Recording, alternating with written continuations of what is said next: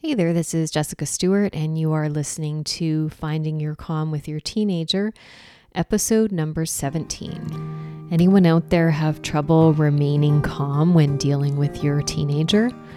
I do, and I did, still do a lot of the time, and that's what this podcast is about. I truly believe that if you can remain calm with your teenager, you can pretty much remain calm in any situation. So listen in for my tips and really practical advice for how to do this in your own life. Stay tuned. Hey, welcome back. I am so glad you've joined me today. I am actually re-recording this episode because I recorded it and then I found out that the sound was awful.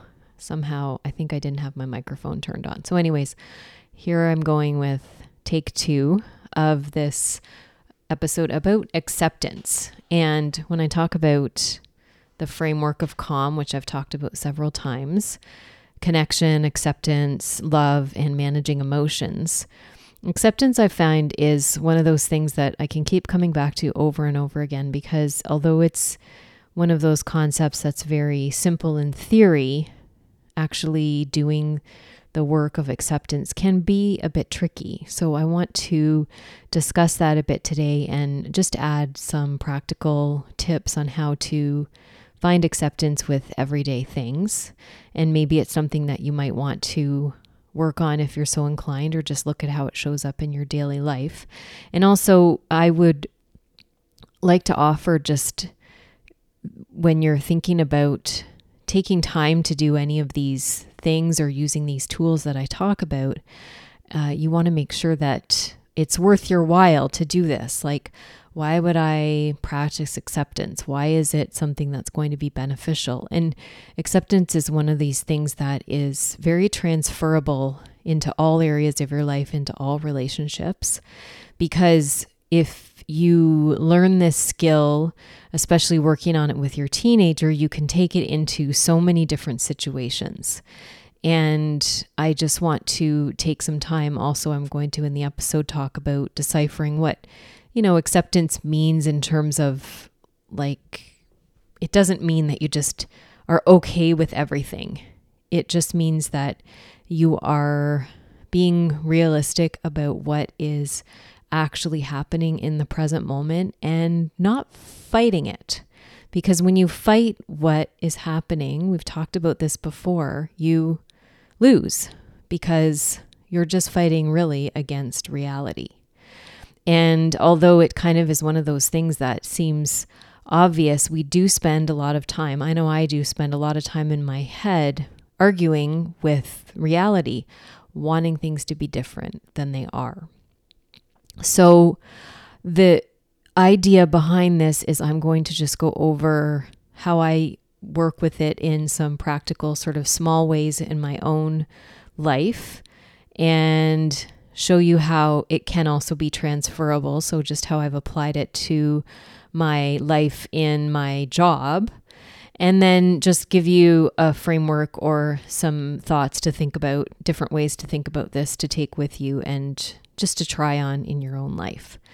So the thing about working with the acceptance in small ways, so what I'm going to describe about what I deal with my one son, is you would look at it and say, well, that's really not a big deal in the grand scheme of things. Like, it may or may not bug one person what I'm going to tell you about him. It's not a huge deal. But when we are able to work on things on a smaller scale and just practice them when it's not such a high stakes thing that you're doing, then it helps us to be able to apply it on a larger scale.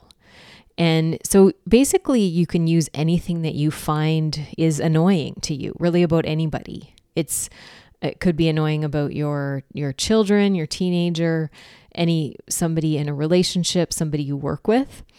And it doesn't really matter why you're finding it annoying.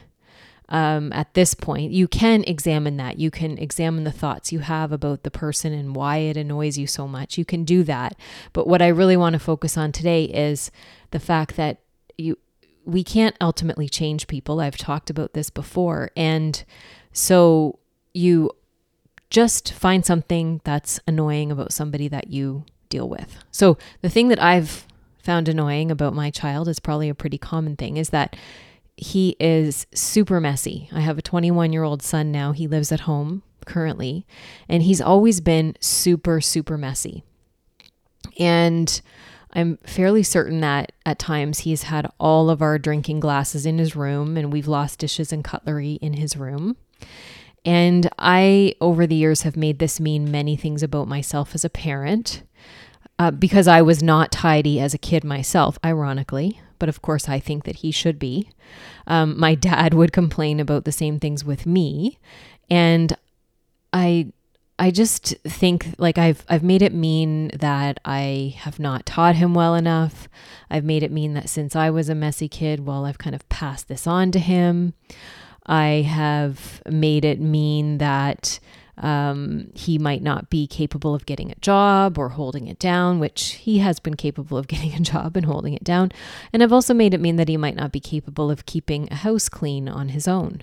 So, and I've also tried all of the things to get him to keep his room tidy. So endless lectures, unwanted coaching, because I'm a life coach. And so I try to coach people maybe against their will sometimes, even when they don't want it. I've tried cleaning it up myself. I've compared him to others who keep their rooms really tidy. And all of these things, this doesn't work to ultimately change him. And that's not really what this is about. I'm not here to tell you, okay, here's how to get your teenager to clean up his room.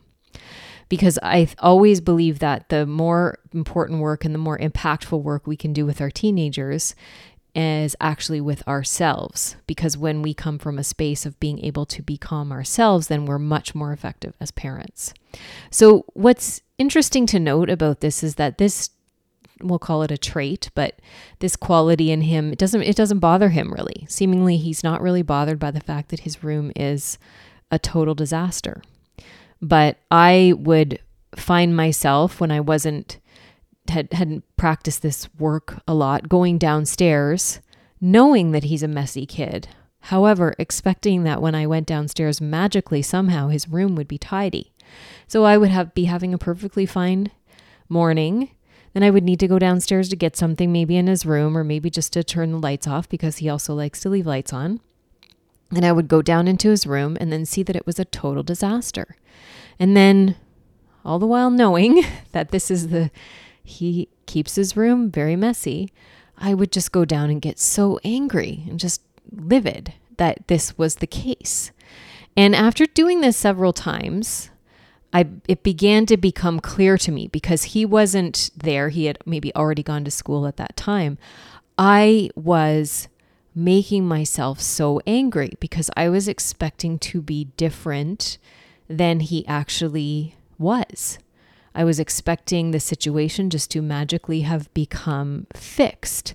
And this also brought to mind a quote that I've heard, and you may have heard it as well, from Maya Angelou, who said something like this: when people show you who they are, believe them the first time. So he was constantly showing me that he was okay with keeping his room a mess. And so what I started to think about was I could do one of two things. Like, I could still keep going downstairs expecting the situation to be different. I could keep yelling at him. None of these were working for me. Or I could accept that this was the way he kept his room and go from that point of view. And so it didn't come automatically to do this, but the more I practiced thinking, the following thought worked really well for me, was something along the lines of course his room is messy. Of course it is. This is how he keeps his room.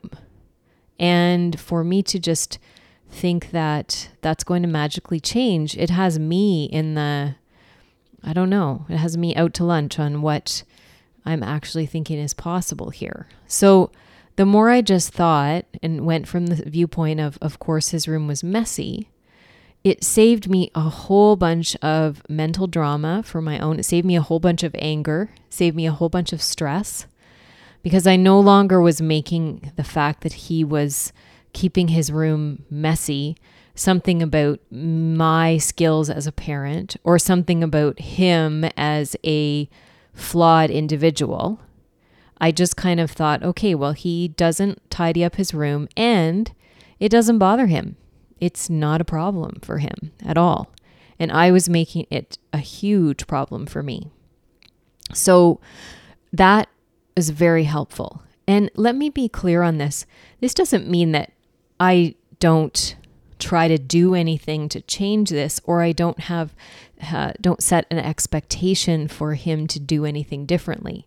Like, I can still, from this standpoint, ask him to clean up his room. Acceptance by no means is saying that you can't do anything about it if you choose to do something about it. But when you are doing something from a space of acceptance, which looks something like, of course your room is messy, as opposed to from a space of, you shouldn't be so messy. What's wrong with you? What the heck's the matter with you? Like, why are you being this way? That kind of energy that you come at any person with, you're not getting anything done. I promise you that. So if you can come from a space of, look, I know you don't really care if your room is messy, but in this particular circumstance, I need you to clean it up by such and such a date. I know you won't want to do it. I know you don't really care about this, and that's okay, but this is an expectation that I have of you. So you can say it in that framework.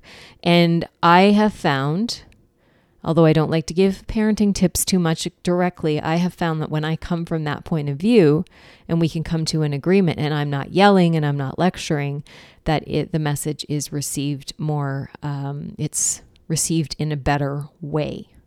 So how this is transferable is just an example that I have from my own work life. And you can use many examples, I'm sure, in work, but customer service examples. For example, if you see clients on a regular basis and you know that a client is a particular way, maybe they like to complain about the cost of everything when they come in.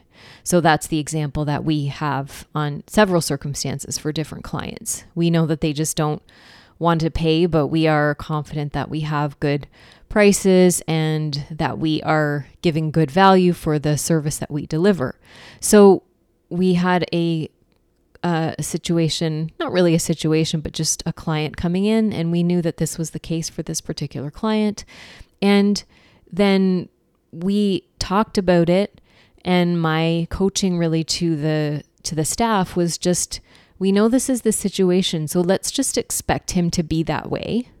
And not from a place of we're going to get defensive about it, but not from a place of like, when he comes in, we're going to be surprised if he acts the same way as he always has. Like, when somebody shows you how they act and how they show up, you can in your mind then say, oh, of course they're acting this way, and I know how to handle it from a calm point of view. You can also even mentally rehearse and mentally prepare for how somebody is going to show up if you know that's the way they show up, and let it not be a surprise.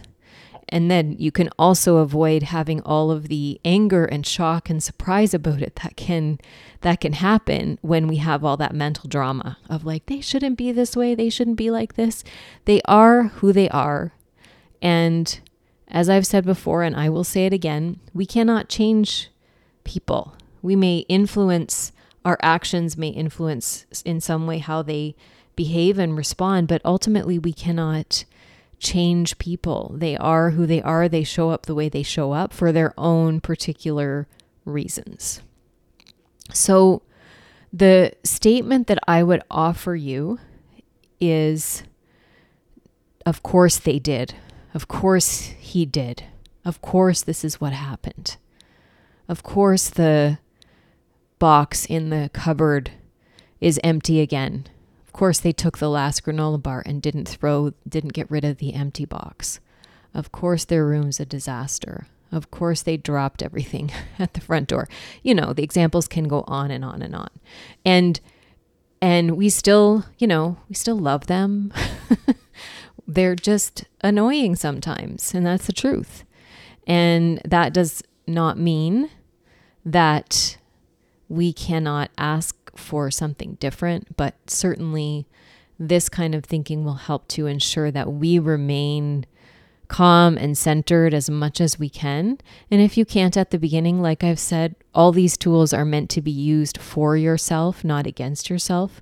So if this is something that you can't do right away, you find yourself mentally arguing with how somebody is, that's okay. Don't worry about it. That's you. Even if you notice that, that is definitely super awareness. If you're starting to just notice what comes up in your brain when this happens, or when the things that annoy you the most, even noticing when they're coming up, that is amazing awareness for you. And all of change, or all of shifting in what happens as thought patterns in our brain, start from awareness. So, of course they did. Of course he did. Of course she did. Of course this person did this, is something that can be something you just say in your head. So I will leave it at that. I hope this was helpful. If you think that somebody else would find this helpful, I would encourage you to share it with them.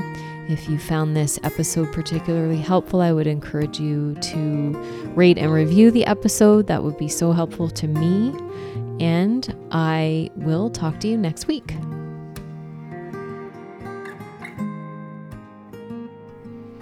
Thank you so much for listening. I have something to offer you, and that is a video that I have made to help if you've ever lost it on your teenager. And I made this video because I think this is something that we all struggle with as parents or caregivers of teenagers. We all struggle with it as parents or caregivers of children of any age, really. And I made the video to explain why we do this, what to do if it's happened to you, and just to give you some support with this situation and release the shame and blame of it all. And I hope that you find it so helpful. So how do you get it? If you go to the show notes of the podcast and click the link that says grab your free video here, it will take you to a page to sign up, and the video will be delivered straight to your inbox. So I hope you enjoy it, and have a great day.